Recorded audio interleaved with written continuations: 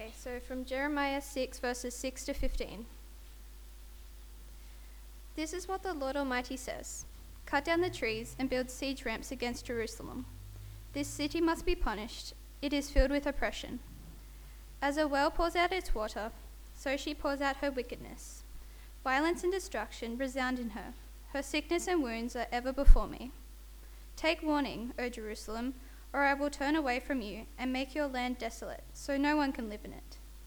This is what the Lord Almighty says. Let them glean the remnant of Israel as thoroughly as a vine. Pass your hand over the branches again, like one gathering grapes. To whom can I speak and give warning? Who will listen to me? Their ears are closed, so they cannot hear. The word of the Lord is offensive to them. They find no pleasure in it. But I am full of the wrath of the Lord, and I cannot hold it in. Pour it out onto the children in the street, and onto the young men gathered together. Both husband and wife will be caught in it, and the old, those weighed down with years. Their houses will be turned over to others, together with their fields and their wives, when I stretch out my hand against those who live in the land, declares the Lord. From the least to the greatest, all are greedy for gain. Prophets and priests alike, all practice deceit. They dress the wound of my people as though it were not serious. Peace, peace, they say, when there is no peace. Are they ashamed of their loathsome conduct? No, they have no shame at all. They do not even know how to blush. So they will fall among the fallen. They will be brought down when I punish them, says the Lord. The second reading will be from Matthew chapter 7, verses 13 to 23.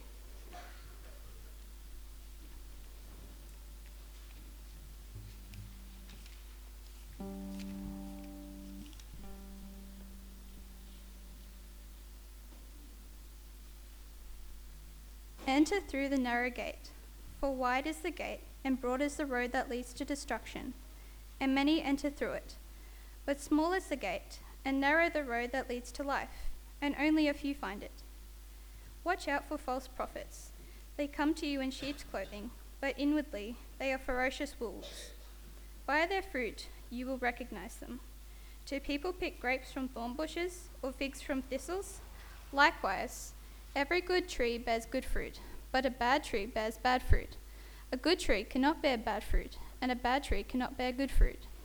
Every tree that does not bear good fruit is cut down and thrown into the fire. Thus, by their fruit you will recognize them. Not everyone who says to me, Lord, Lord, will enter the kingdom of heaven, but only he who does the will of my Father who is in heaven. Many will say to me on that day, Lord, Lord, we did not prophesy in your name, and in your name drive out demons and perform many miracles? Then I will tell them plainly, I never knew you. Away from me, you evildoers. Father, thank you so much for giving us your word and for the clarity and the boldness of Jesus' preaching. Father, we pray that you would use the words from this passage to help us to be more clear-minded and more convicted of that which is right, that we would live lives that honour you. In Jesus' name we pray. Amen. So how many people go to your church?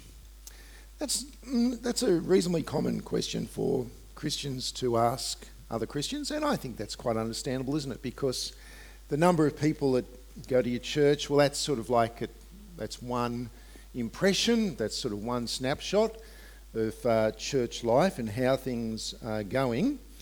But is it necessarily the case that bigger equals better? Well, it might be. I mean, we want people to be coming to know Jesus, don't we?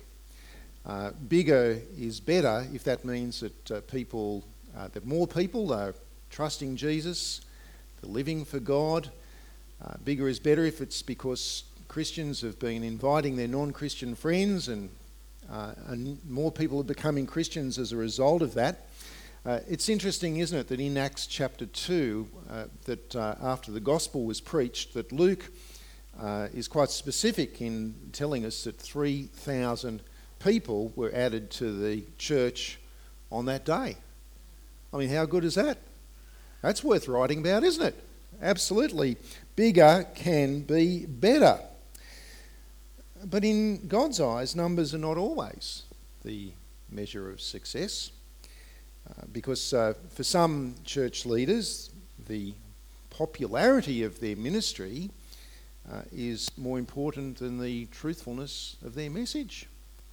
There are millions of people who tune in every day on their televisions or go online to hear preachers who scratch where their ears are itching, saying so much about the rewards of the Christian life and the blessings of being a Christian, yet little about the cost, let alone talking about sin and judgment and repentance.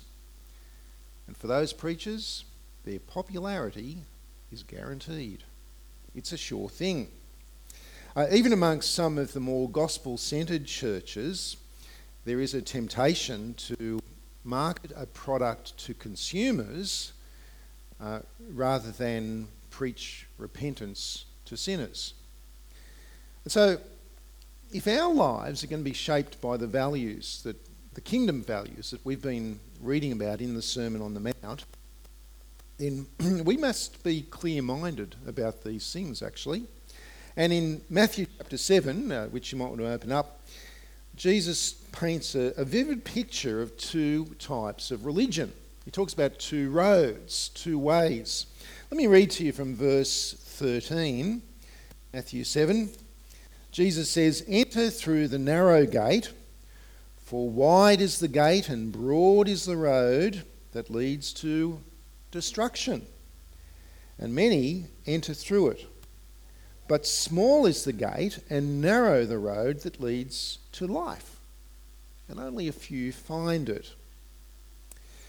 So what we see there is that there are two gates, there are two roads, and guess what? There are two very different destinations. One road is it's a beautiful road. It's very wide. It's got lovely smooth bitumen on it, and it has to be built so well and so wide and so smooth in order to cater with the large volume of traffic that's moving along this particular road. The other is narrow. It's not wide. It's much smaller. It's bumpier, and not so many people use it. Do you remember the days before GPS? Yeah, the bad old days. The bad old days before GPS. I remember once I was driving along a road where I had to stop because of roadworks. The road was closed. The detour signs were not sufficiently in place, and there were other cars in front of me, and they were all doing U-turns. So I did the U-turn with them. And then they were all turned up this side road. So I turned up the side road with them, and I followed them until it dawned on me that no one actually knew where we were going. This road did not lead to the destination I wanted to go to. Now, what is it that makes a road worth travelling? Is it how wide it is? Is it how beautifully smooth the bitumen is? It's the destination, isn't it? It's where it leads you to. Regardless of how comfortable, how pleasant, how scenic, regardless of who else is on the road. The wide road is popular. It's easy to travel.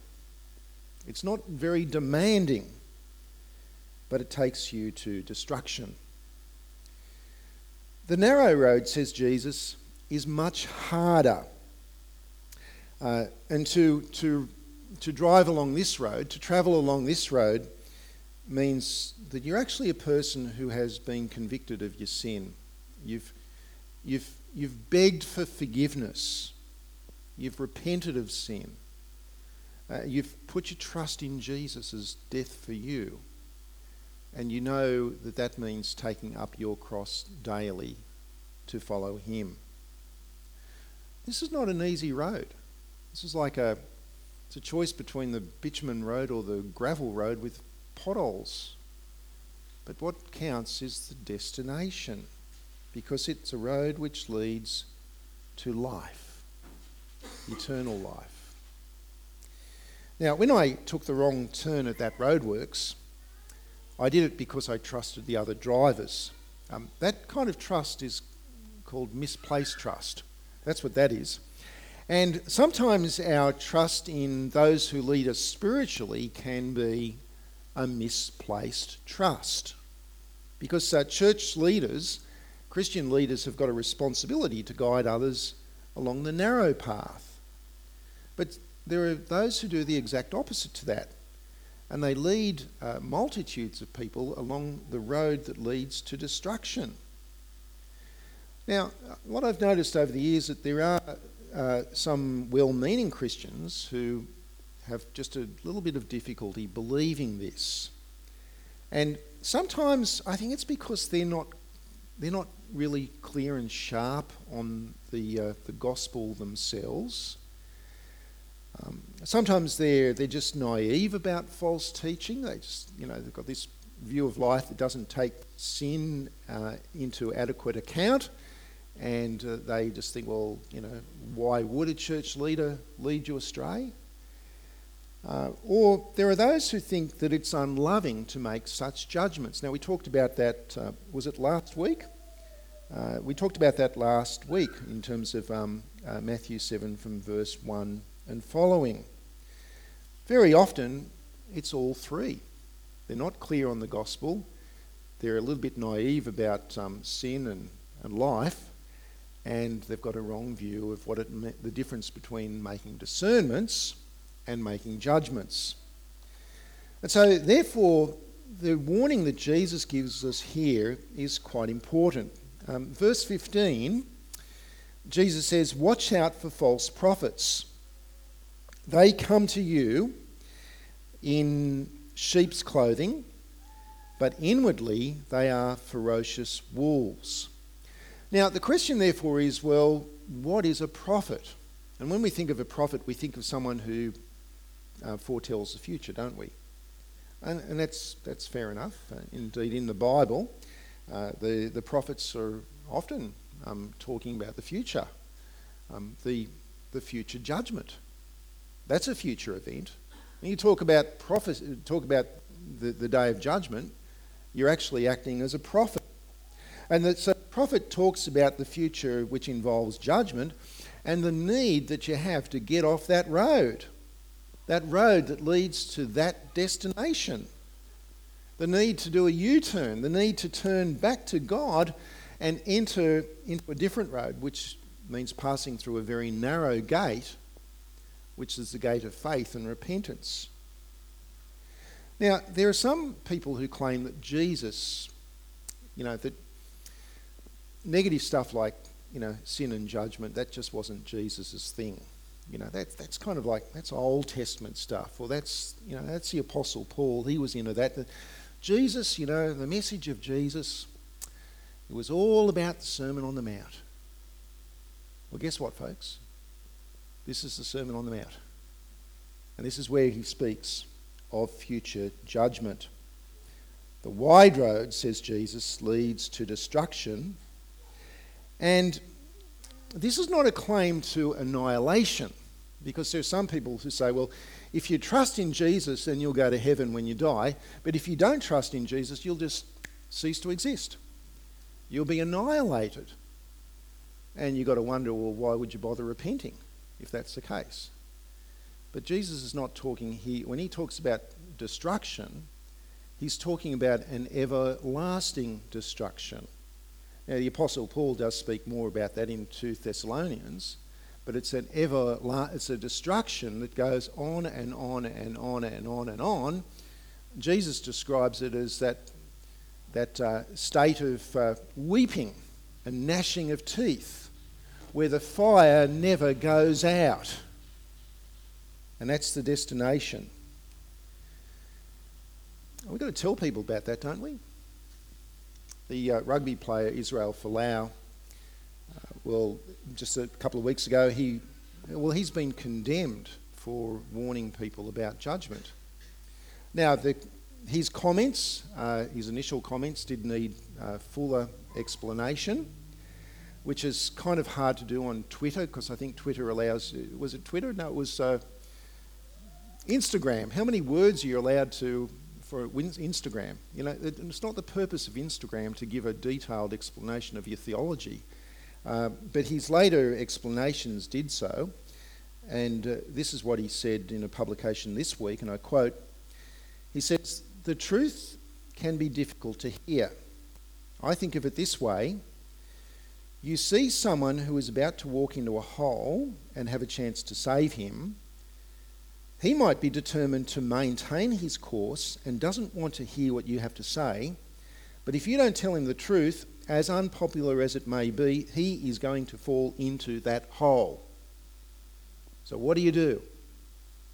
What do you do? Well, if you're a false prophet, you say there is no hole. You know, it's bad enough that you should be about to fall into a hole. It's even worse that I should tell you about it to spoil the journey for you, you know. In Jeremiah chapter, the false prophet would say there is no hole, there is no judgment, there is no repentance, there is no need to trust in Jesus. In Jeremiah chapter 6, which was read to us earlier on, Israel was about to fall into a very great hole. The judgment of God. Jerusalem would be destroyed. The Babylonians were coming. The Babylonians would destroy Jerusalem. They'll rip down the temple. They will take the people of God's people out of the promised land and into exile in Babylon. And this is Jeremiah's message. This is what he's been preaching. This is what the word that God has given to him. And yet all along the false prophets have been saying, no, there's no need to worry. She'll be right. Too easy. Because of their greed, their deceitfulness, they've been enjoying the spoils of sin. They've been enjoying the spoils of sin so much, they don't want it to stop. Peace, peace, they say, says Jeremiah, when there is no peace. The wide road is very nice, whilst the true prophets were hated because they preached judgment and repentance. Now that's the Old Testament, but what about the New Testament? Well, the New Testament tells us that there is such a thing as false prophets. And if you turn, for example, in your Bibles, or you don't need to turn to it, I think if this technology works okay, 2 Peter chapter 2, let me read to you what Peter says. He says, "But there were also false prophets among the people." That's Old Testament. "Just as there will be," this is future tense, "false teachers among you. They will secretly introduce destructive heresies, even denying the sovereign Lord who brought them, bringing swift destruction on themselves." They will deny Jesus. They will deny his deity. They will deny his atoning death on the cross. They will deny his resurrection. They will deny that he's coming again. They'll deny that you need to turn your life over to him. "Many will follow," says Peter, "their shameless ways, and will bring the way of truth into disrepute. In their greed, these teachers will exploit you with stories that they've made up. Their condemnation has long been hanging over them, and their destruction has not been sleeping." Wow. See, Peter warns that we should expect false teachers who will lead us not through a gateway, which is the gospel of Jesus, but through some other gateway. Now, the problem with this, of course, is that false teachers can be a little bit difficult sometimes to spot. In 2 Corinthians 11, the Apostle Paul says that false teachers are servants of Satan. Now, what do you reckon? If you were a servant of Satan, would you put that on your T-shirt? Would you wear a badge? Would you advertise the fact that... No, of course not. Here in Matthew chapter 7, Jesus warns that they will sneak into the flock, disguised as sheep. That is, they'll look like us. They'll look normal. They'll look believable. And they will look like the real thing. And sometimes they can do a pretty good job of that. They might be people that know all of the right lingo. They'll be able to say enough about God and Jesus to seem believable. They may have great theological qualifications. They might hold ecclesiastical titles. They might be ordained ministers. They might even be leading large dynamic churches. And you know what? The better their disguise, the more people that they can lead astray. So how can we spot them? Well, the Bible has much to say about that, but here Jesus gives us two ways. Firstly, it is by what they preach. They don't preach the narrow way, which means that often it's not the case that they overtly teach stuff that's obviously false doctrine. Sometimes they do. But very often it's not what they do say, it's rather what they don't say about God. They don't preach against sin. So therefore they don't warn against judgment. And if there's no judgment, well, there's no need to call on people to repent. And if there's no need for repentance, then, well, the death and the resurrection of Jesus is not really central to their message. Why should it be if there is no judgment? And so they lull people into a false spirituality and a false sense of eternal security. Secondly, we can identify them by their fruit. Verse 16. By their fruit you will recognise them. Do people pick grapes from thorn bushes or figs from thistles? Likewise, every good tree bears good fruit, but a bad tree bears bad fruit. A good tree cannot bear bad fruit, and a bad tree cannot bear good fruit. Every tree that does not bear good fruit is cut down and thrown into the fire. Thus, by their fruit you will recognise them. Apparently, there was a particular thorn bush which grew a little black berry, and from a distance it looked a whole lot like grapes. There was also a thistle which grew a flower, which if you didn't look closely could be mistaken for a fig. So from a distance it looked like it was good fruit, but you need to get up close. You need to look at it closely. And it's the same with false prophets, because from a distance their ministry can appear very impressive. But take a closer look at the fruit. Take a closer look at the fruit in their own lives. And the fruit, when the Bible talks about fruit, it's the fruit of the Holy Spirit, isn't it? Take a look, are their own lives characterised by that sweet fruit of the Spirit?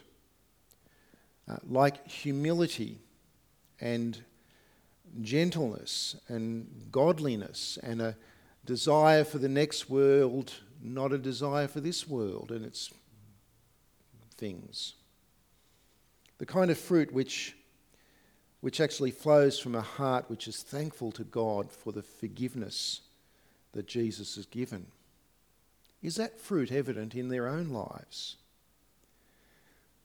By the way, it's an aside, I think that's a good reason why it's good to get to know your Christian leaders well and not to be relying on guys you hear on the internet and books you read where you can't actually know how they're living their lives. But secondly, do they teach and model that kind of ministry to others, so that others over time, those who are receiving their ministry, will also be bearing the fruit of the Spirit? Or Do they produce unhealthy churches? Do they produce thorns and thistles? Now, these days there are some very popular preachers whose message I think is, it's really motivational speaking, which is infused with enough Christianity to make it seem like it's the real thing. I heard a preacher say in his sermon, and I quote, he said, "My passion is to help businessmen fulfill their business potential for Christ." What do you think of that?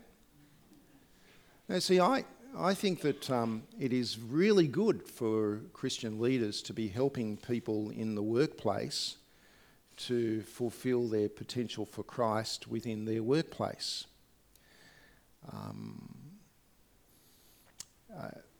I think it's good for someone, if he was to help Christian businessmen to do that, to speak to them about what the Bible teaches, not to place your hope in the things of this life, but to be placing your hope in the next life, not to be greedy for money, not to fall into the traps, as Paul says in 1 Timothy chapter 6, which lead people to actually walk away from the Lord.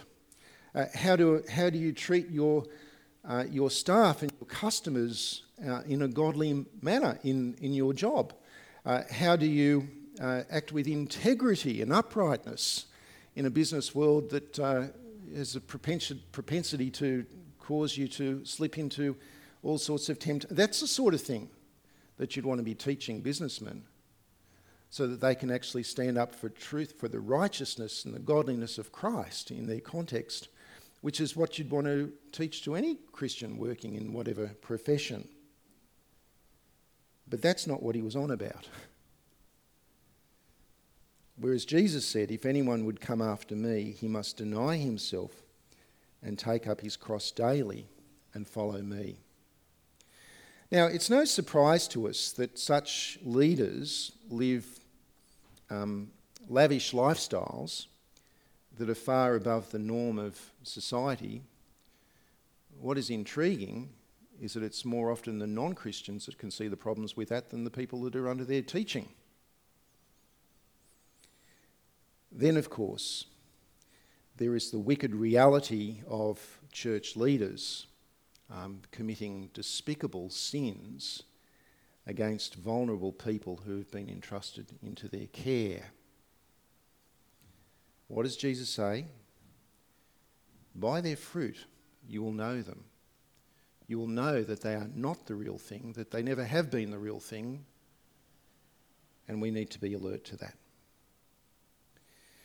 But sometimes our ability to spot the wolf is impaired because we are so impressed by them. And it's particularly a danger when what we are impressed by is the spiritual experiences which seem to happen through such people. Take a look at verse 21. Jesus says, "Not everyone who says to me, 'Lord, Lord,' will enter the kingdom of heaven, but only he who does the will of my Father who is in heaven." That is, it's not what you say, it's what you do that counts. He goes on, "Many will say to me on that day, 'Lord, Lord, did we not prophesy in your name? And in your name drive out demons and perform many miracles?'"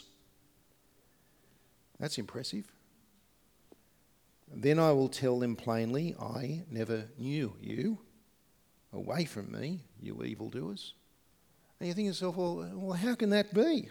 I mean, here's this person, this man, this woman, they're so impressive and God is doing such great things through them, and Jesus claims to have never known them. How can someone who does these things not be right with God?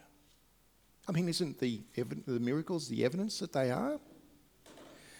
Well, a couple of points here. Firstly, In the Bible, God does sometimes use unbelievers to do his work, to even prophesy. Think about Balaam in the Old Testament. Balaam, God, in Numbers 23, God placed words of truth into Balaam's mouth to speak, like true words. But yet Balaam himself was an unbeliever. Balaam was condemned. In John chapter 11, the high priest Caiaphas, well, he was hardly a believer, but he prophesied. John says that he actually prophesied when he said of Jesus that it was better for one man to die than for the whole nation. And John expands on that he was prophesying that what was good for Israel, what was good for the whole world. He was hardly a believer. In Matthew chapter 10, when Jesus sent his 12 disciples out on a mission, we are told that Jesus gave them authority to drive out demons and to heal the sick, and yet one of those 12 was named Judas Iscariot. Indeed, God may even use the lips of an unbeliever to tell someone the truth of the gospel and draw them to Jesus. See, on the day of judgment, we might say to God, well, hey, I led others to Jesus. I did lots of good things. There was lots of fantastic things happened as a result. But the real question is, did you believe and obey that which you taught to others? That's the real question. Secondly, these miracles may actually be the work of Satan. For example, in Matthew chapter 24, verse 24, Jesus warned that false prophets would appear and would perform great signs and wonders so as to deceive the elect, if that were at all possible. See, the miracles at that point, they're like an exit ramp.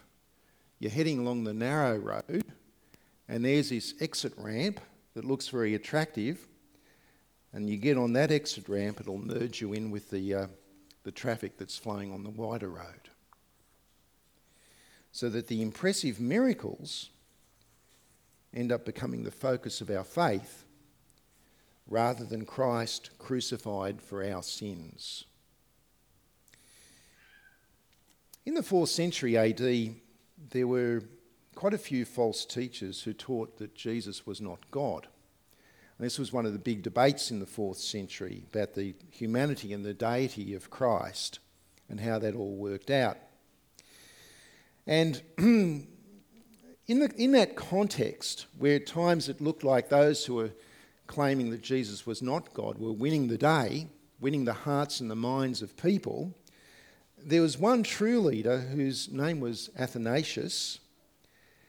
And at one time, he felt so very alone in defending the truth about Christ, and he was advised to give up because his advisors said to him that, and I quote, "The whole world is against you. So drop it. The whole world is against you." To which Athanasius replied, "Well then, Athanasius is against the whole world."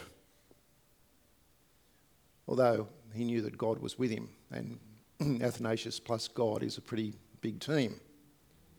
But the point is that the narrow road can be pretty lonely at times. And sometimes you and I, we're going to feel the pressure to soften the truths, to soften those truths which do not align with what our culture wants to hear and what is acceptable and what is politically correct. Truths such as the truthfulness of God's word, that you can actually believe the Bible and stake your life on it. Truths such as the truth that Jesus, he is actually God. He wasn't just a man who was a moral teacher and a failed revolutionary. The truth of sin and judgment. And softening these truths may make life easier for us, may make us less unpopular and more palatable. But softening these truths gives no reason for anyone to exit the wide road. No reason to get off that road. And no reason to enter the narrow gate of God's forgiveness in the death of his Son. I guess it boils down to this. Day of Judgment. You meet Jesus. What are the words that you want to hear come from his mouth to you? Away from me, you evildoer. I never knew you. I think I'd rather hear the words, well done, good and faithful servant, wouldn't you? Amen to that? Let's pray. Heavenly Father, we thank you for the clarity of what Jesus is saying here, and we pray that you would help us to be clear that we need to be off that wide road and onto that narrow yet sometimes difficult road that leads to eternal life. Help us, Lord God, not to be naive about sin and the world, that we would be those who would be careful to watch out for false prophets and to not believe what they teach, but to remain firm in what your word says. We pray, I guess more than anything, that we would not become like those false prophets, watering down the truth of your word for the sake of the enjoyable wide road. We pray in Jesus' name. Amen.